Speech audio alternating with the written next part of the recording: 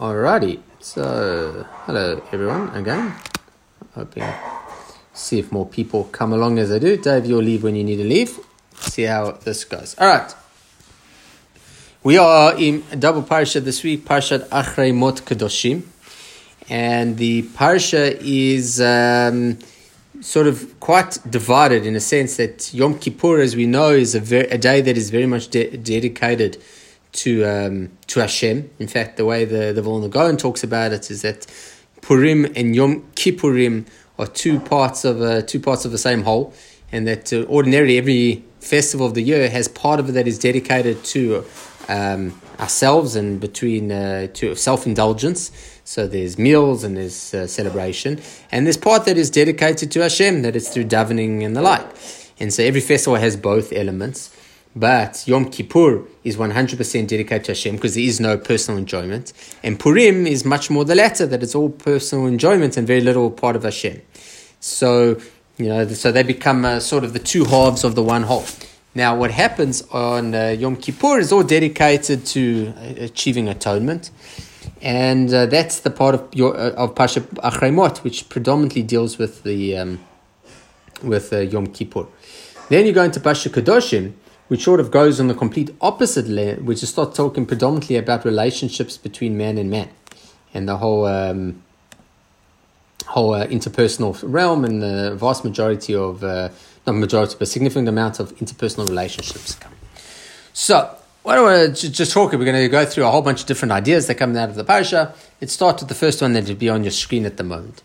So this is a pasuk that should be familiar to everybody. It says, "Vayeta lachem lechukat olam," and will be for you an eternal decree, b'chodesh hashvi'i ba'asol hachodesh tanud nafshotechem, that in the 7th month, on the 10th of that month, you should afflict your souls. V'chol melacha lo ta'asu, and you should not do any melacha.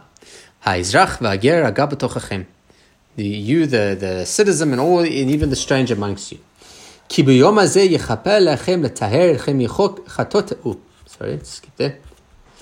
Yechaper lechem letaher lechem yikol chatotechem lifnei Hashem titaru. Because on this day, it will atone for you to purify you from all your sins. In front of Hashem, you will be purified. All right. So now this is, we see this come multiple times in Yom Kippur.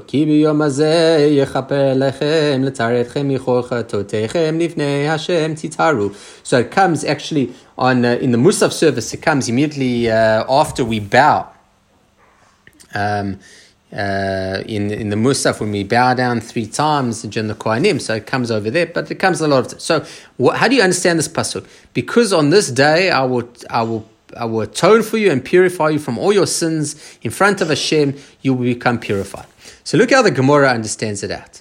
Rabbi Elazar ben Azariah, yeah, familiar with that from Pesach Seder a month ago. For you to cleanse you of all your sins, you shall be clean before the Lord. Transgressions between a person and God, Yom Kippur atones. Transgressions between one person and another, Yom Kippur does not atone until he appeases the other person. So understanding the way that Rabbi Elazar ben Azariah is reading out this pasuk. So it says, Ki b'yom hazeh, because on this day, yechaper lechem l'taretchem, to purify you, mikol chatotechem lifnei Hashem, from all your sins in front of Hashem, titaru, you will be purified. Not you will be purified from all your sins in front of Hashem. All your sins in front of Hashem you will be purified. But the sins that are not in front of Hashem, i.e. that between you and your fellow man, those sins you will not be purified from. Okay? So those you will not be purified until such time as you go and appease your fellow man. So this is learned. So what this is like, there's the famous story of the Yeshiva Bochas. There's a beach that's saying, danger, no swimming. And a bunch of Yeshiva Bochas swimming in the beach. And this lifeguard comes, get out of the water. Don't you read the sign? It says, danger, no swimming. They said, I'm sorry, we misread it. He said, how do you misread it? He said, we read it, danger? No, swimming. So it's like, it depends where you put the comma. So,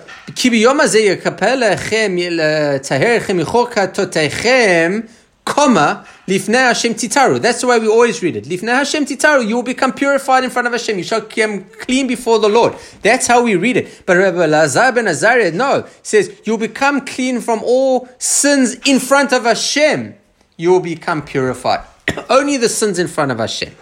So that is, quite powerful. So if you've spoken Lashon Hora, or you've cheated someone in business, or you've had whatever the case might be, you've done something wrong to a fellow person. So there, you don't have the luxury of Yom Kippur. It's not going to do that. So if you bear a grudge against someone, or you take a revenge, or all the other mitzvahs, you play a stumbling block, blah, blah, blah, and so long as you hold on to that, you will not be atoned on Yom Kippur. Now, what will you not be atoned for? So if you read that, so I spoke Lashon Hora. So what Aveira do I not get kapara for? So that's Lashon Hora, I won't get a kapara. So I ate treif, I mechalot Shabbos. So those Yom Kippur atones. But to speak in Lashon Hora, not until I go and speak to the person I spoke Lashon Hora about, do I get a tone. But there's a book, I didn't bring the commentary here, in the Ein Yaakov. Ein Yaakov is a collection of various allegorical Agadic Gemaras. And I think it's called the Eitz Yosef over there.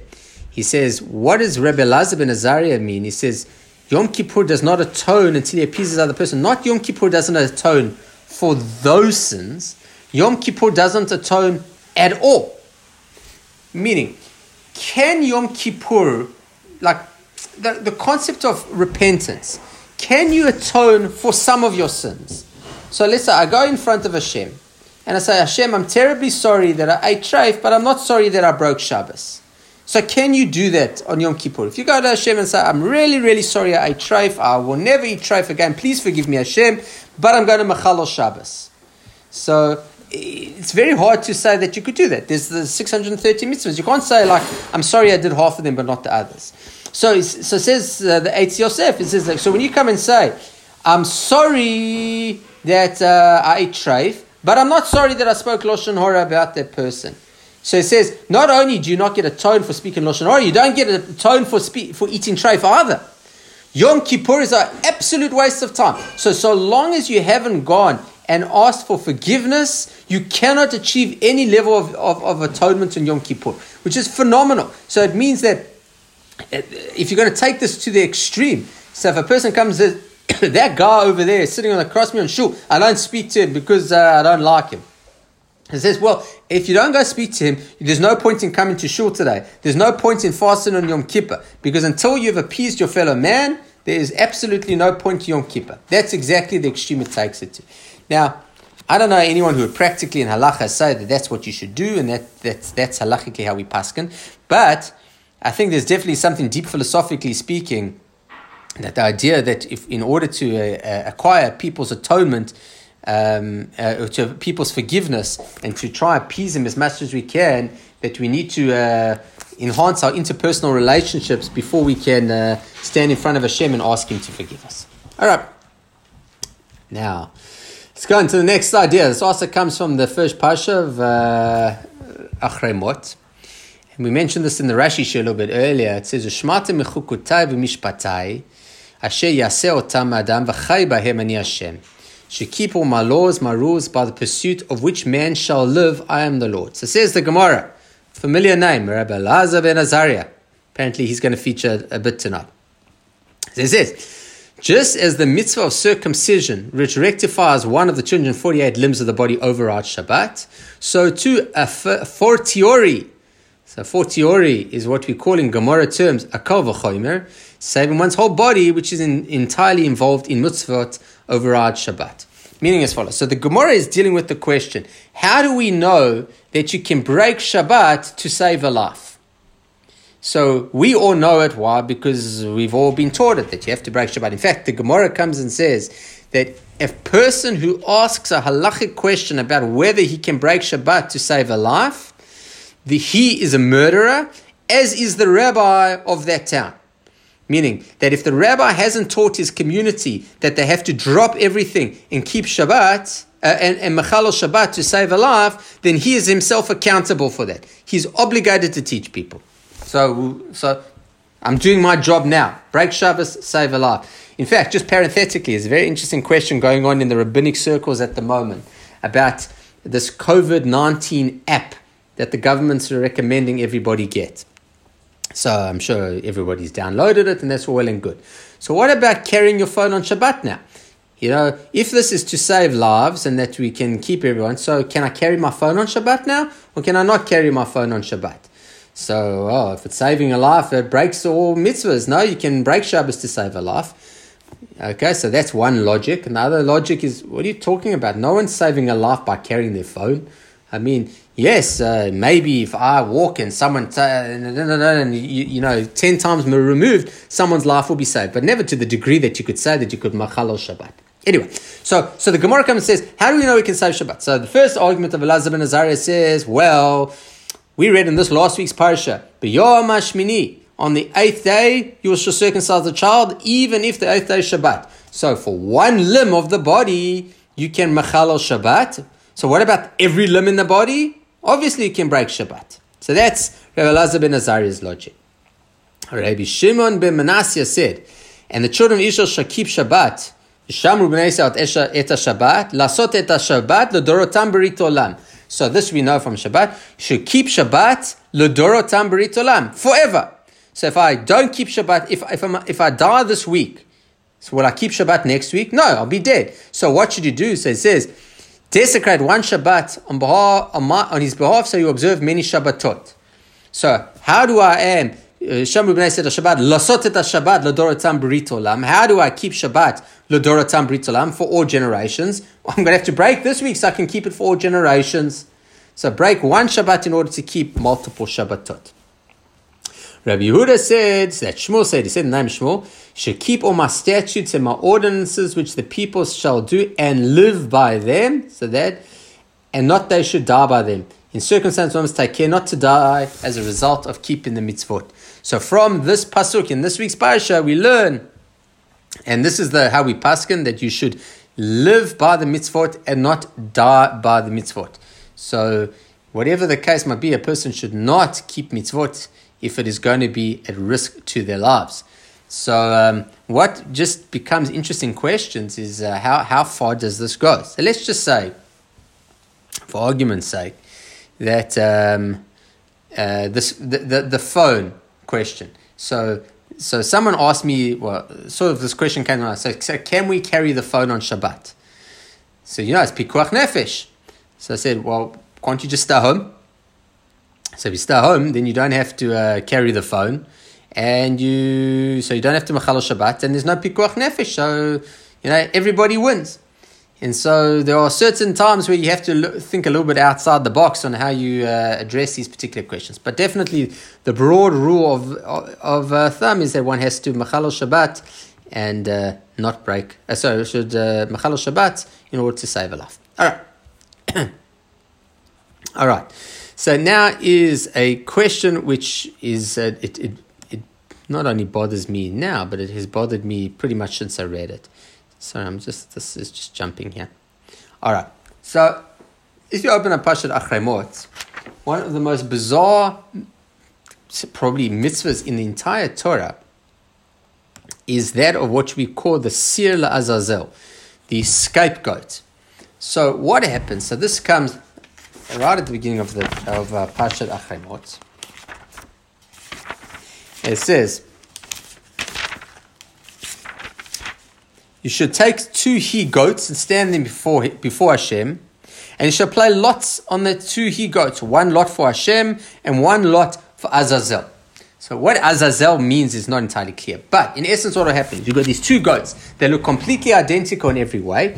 The Kohen Gadol would come and take lots, literally a goral, and dip his hand in and pick out the one for Hashem, and this one would be offered as a sacrifice in the temple, and the other one that looks exactly the same would be sent la'azazel.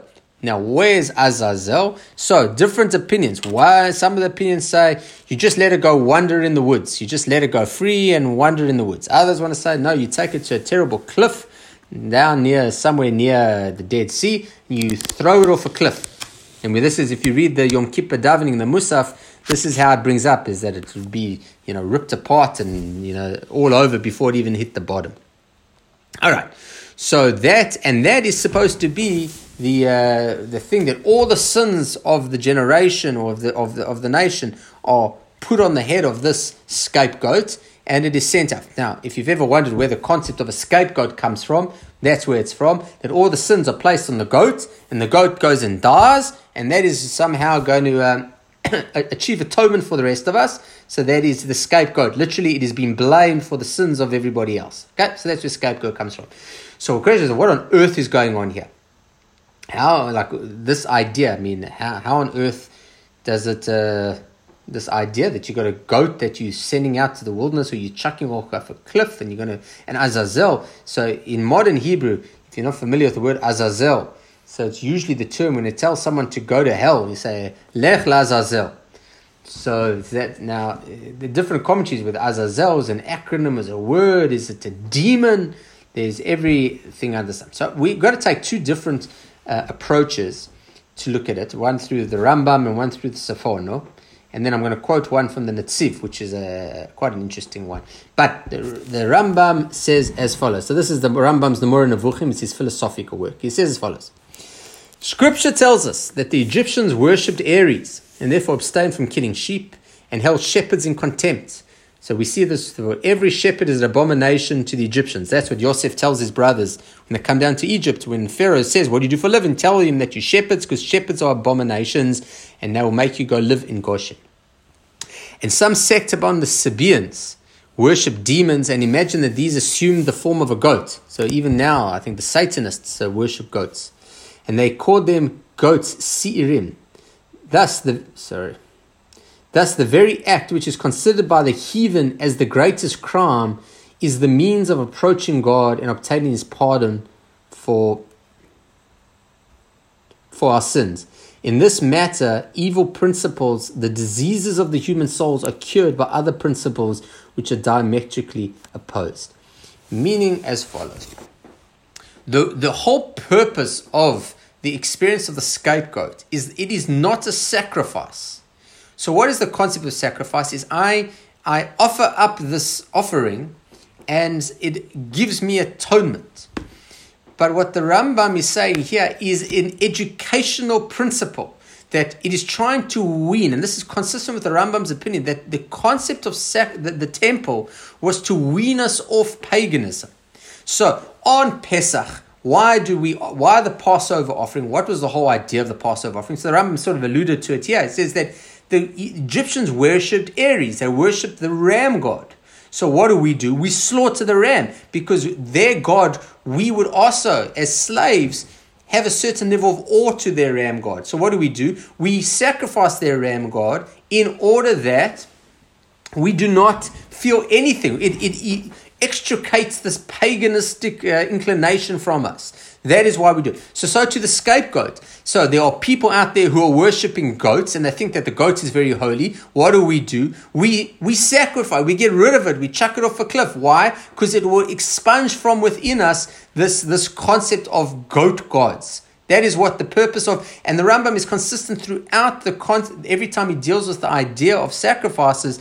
The sacrifice is there to get rid of the idol worshipping inclination between us. Now, what the Rambam doesn't say, but many more modern opinions, dare I say, have brought out from this Rambam, is that in the third temple, there will no longer be sacrifices because since there's no longer desire to do avodah zarah, there's no longer desire to do idol worship. So now there's no desire to. Why do we need sacrifices? Who's sacrificing anything these days? No one's sacrificing goats and cows and sheep. So that pagan desire is gone. So therefore, why would we sacrifice goats? According to the Rambam, according to the Rambam, there will not be sacrifices in the third temple. I don't know anyone of stature that says that, but I have heard it said in a number of other people. So that's the Rambam's point, that the scapegoat is really there as a means to eradicating paganism from our midst. The Sforno says something slightly different, or slightly completely different. He says as follows. This is source number 6 on the screen. Shnei sirei zim lechatat. You got the two goats. Harishon al chataim b'mikdash. The first one regarding sins, that is offered up in the Beit HaMikdash. V'hamishtalech al shach chata'ei tzibur. But the goat of all the sins of the community, asher lerov tumato lo ya'ut lizboach u'mitameh mishalcho. The sins that are weighed down are too severe. Now, generally speaking, when we talk about the temple and offering up sacrifices, invariably the only time you would bring a sacrifice to the temple is if you did something accidentally.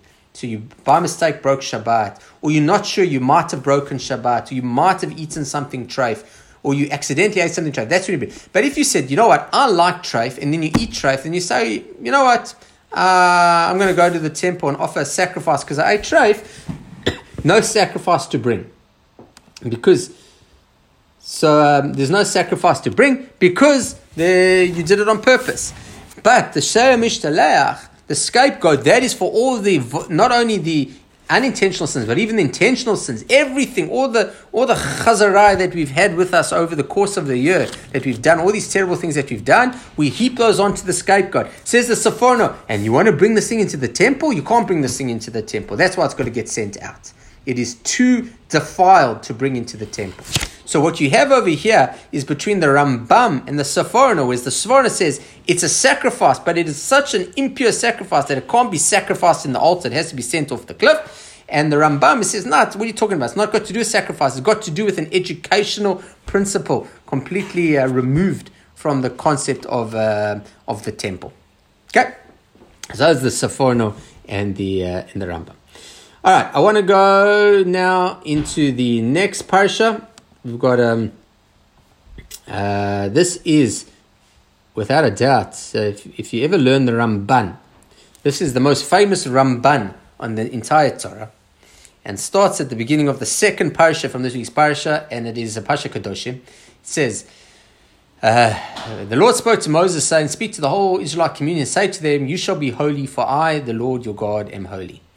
So the mitzvah that you should be holy. So what on earth does it mean to be holy? So it's not entirely clear. And I remember the first time I heard this in a shiur, when the rabbi asked, what does it mean to be holy? No one had an idea what it means to be holy. It's a very difficult term to understand.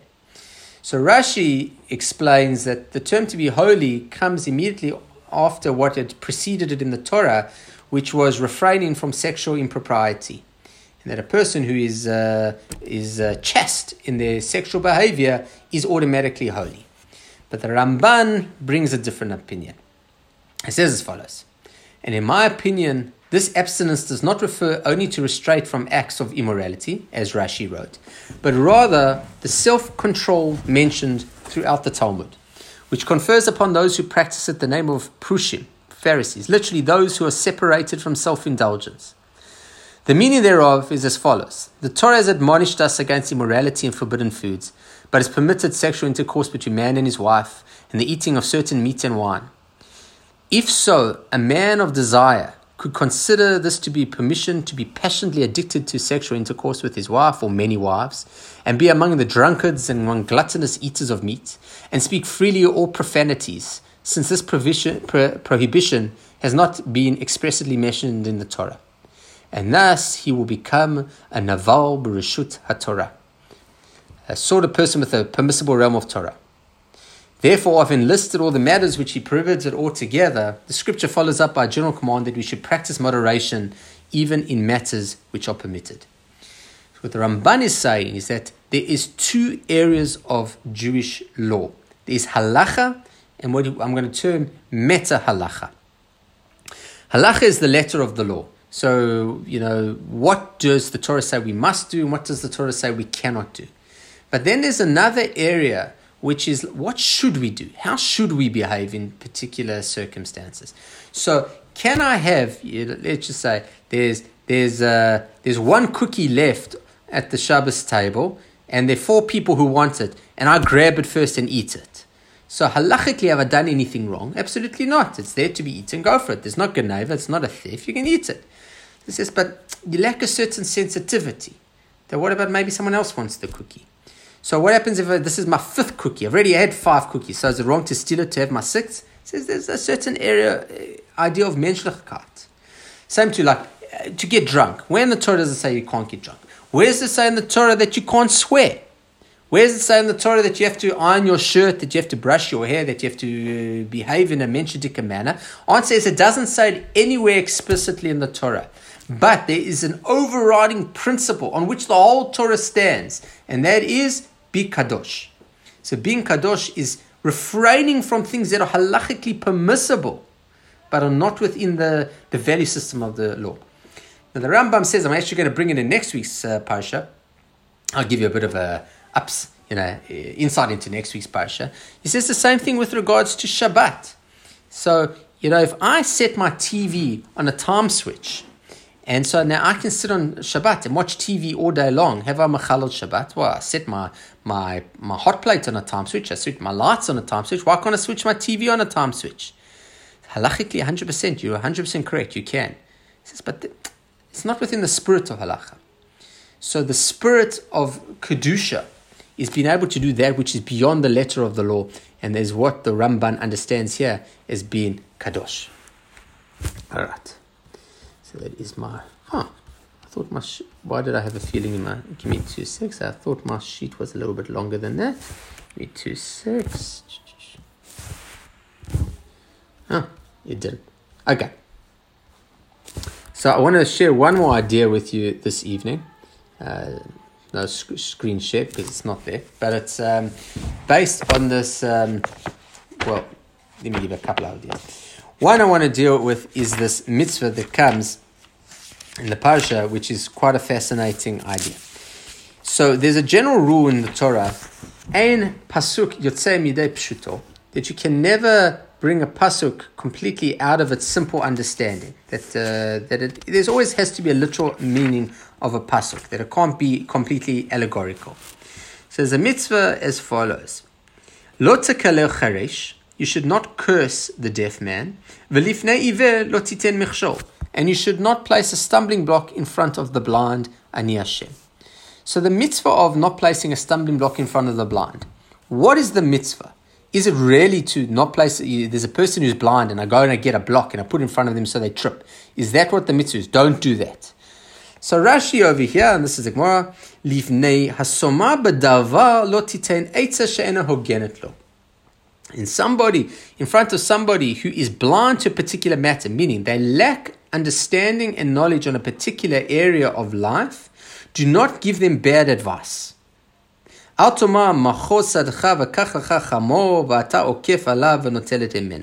brings a financial idea, but the idea is saying, you know what, you should really invest in this particular stock, and I know that stock's going to plummet tomorrow. Or giving people poor. So that's what lotite michshol means. Don't place a stumbling block. The question is, if I did place a stumbling block in front of a person, what aveira would I be transgressing? Would I be transgressing this aveira, or would I be transgressing another aveira? So that is just an interesting point. A couple of other ideas. You should not hate your brother in your heart, but you should surely rebuke him. So, but you should not do a sin as a result of it. It says, do not hate your brother in your heart. What does it mean, do not hate your brother in your heart? You should tell him. So if someone does something that offends you, you should not keep it to yourself, but you should share it. So the Chazal say that, who was fantastic at doing this, and they actually praise them in doing this, were the brothers. So it says in Parshat Vayeshev, when it talks about the animosity that Yosef's brothers had towards him, it says, Lo yachlu dabro lo shalom, they could not speak peacefully with him. So to say, kol hakavod, they weren't echad balev, echad bepeh, that they, in their hearts, they felt one thing, but when they spoke, they felt something completely different. So what we call two-faced. So there's something that you have to say this. V'lo tisa alav chad. You have to rebuke them, you have to tell them what's wrong, but you should not cause a sin as a result. So this becomes perhaps one of the greatest challenges in interpersonal relationships. If somebody does something that you find offensive, what's the best way to approach it? So the underlying idea over here is that Kol Yisrael Revim Zelazeh, that the whole of Bnei Yisrael are accountable for one another.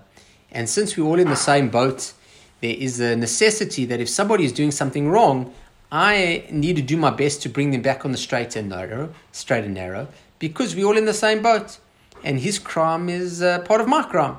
And so long as there are people who are not doing what they're supposed to, my avodat Hashem, my own personal service is somewhat compromised. Now this has halachic ramifications. So for example, if you make Kiddush, you make Friday night Kiddush, and then you meet someone who hasn't heard Kiddush, can you make Kiddush again? So the ordinary rule, if you've done a mitzvah, you've done the mitzvah, so you should make Kiddush. says they don't know how to make Kiddush. So can I make Kiddush for them? So it says yes. Why can you make Kiddush for them? It says because so long as they haven't heard Kiddush, it's as if you haven't heard Kiddush either. There's something lacking in your mitzvah. So since you haven't fulfilled the mitzvah in its complete entirety, you still can fulfill the mitzvah. You can still do it again. So this is the obligation. So if I see someone doing something wrong, I have to rebuke them. But why am I rebuking them? Because I care about them. And that's where I think the challenge comes, is most of the time we consider rebuke telling somebody off. So someone's talking next to us in shul, so we want to shush them. Someone pushes in front of us, so we want to yell at them. Whatever the case might be, invariably, it is not coming for their own best interest. It is coming to vent and to expose our own insecurities and our own egos. And that is not the mitzvah. And that's what ends at the end. It says, and don't make matters worse. I've never met anyone that has been shushed, that has accepted the shush wholeheartedly and happily and not resented the shusha. It's something we have to be very careful about, that if we really care about people, we need to rebuke them in a way that they will hear. So I heard from one of my rabbanim once that, rebuke, if you see people with Mechalel Shabbos, throwing rocks at their cars and screaming out Shabbos is unlikely to make them, if you're driving down. I was once in Mea Shearim, and a taxi driver had somehow gotten into Mea Shearim before the sirens for Shabbos come up. And when the sirens go up in Mea Shearim, the road barriers go up. So this taxi driver had gotten in, let off somebody, and now was trying to leave, but now the barriers are up, and was driving through Mea Shearim. One Shabbos had come in to try to get out. And literally a mob came around his car and were bashing on the car and screaming Shabbos, Shabbos, Shabbos. And I was honestly scared that they were going to lynch him. He found a way out. And so what are the chances? Now, truth be told, he probably wasn't even a Jewish driver. He was probably an Arab driver. But let's just say it was a Jewish driver. What's the likelihood of him saying, you know what? These people are right. I'm going to get out my car, leave my keys here, Shabbos. That's not how we keep Shabbos. So my Rav said, once upon a time, maybe by yelling Shabbat and chastising people, it would work. But nowadays, you know how you rebuke someone? You invite them for a meal. You greet them. You show them that you care about them. And maybe through time that, to rebuke someone doesn't mean that you change their behavior immediately. It means that you invest some time in trying to bring them back to Hashem. And that's what the mitzvah rebuke is. So I think the area which is always the most challenging is with our kids. Is so often our own anger and our own frustration and venting on our children rather than doing what's in our own kids' best interests. And so doing in our own kids' best interest is the ultimate mitzvah of rebuke, is trying to get them to come back onto appropriate behavior rather than just to yell at them. All right, everybody, I'm going to cut it a little bit shorter this evening. My throat is ready. And I haven't given shirim. I've been organizing shirim, but haven't been giving many shirim. But I wish you all a Shabbat Shalom. I hope to see you all tomorrow evening at our Kabbalat Shabbat. And I hope to see you next week and have a wonderful evening. Shabbat Shalom, everyone.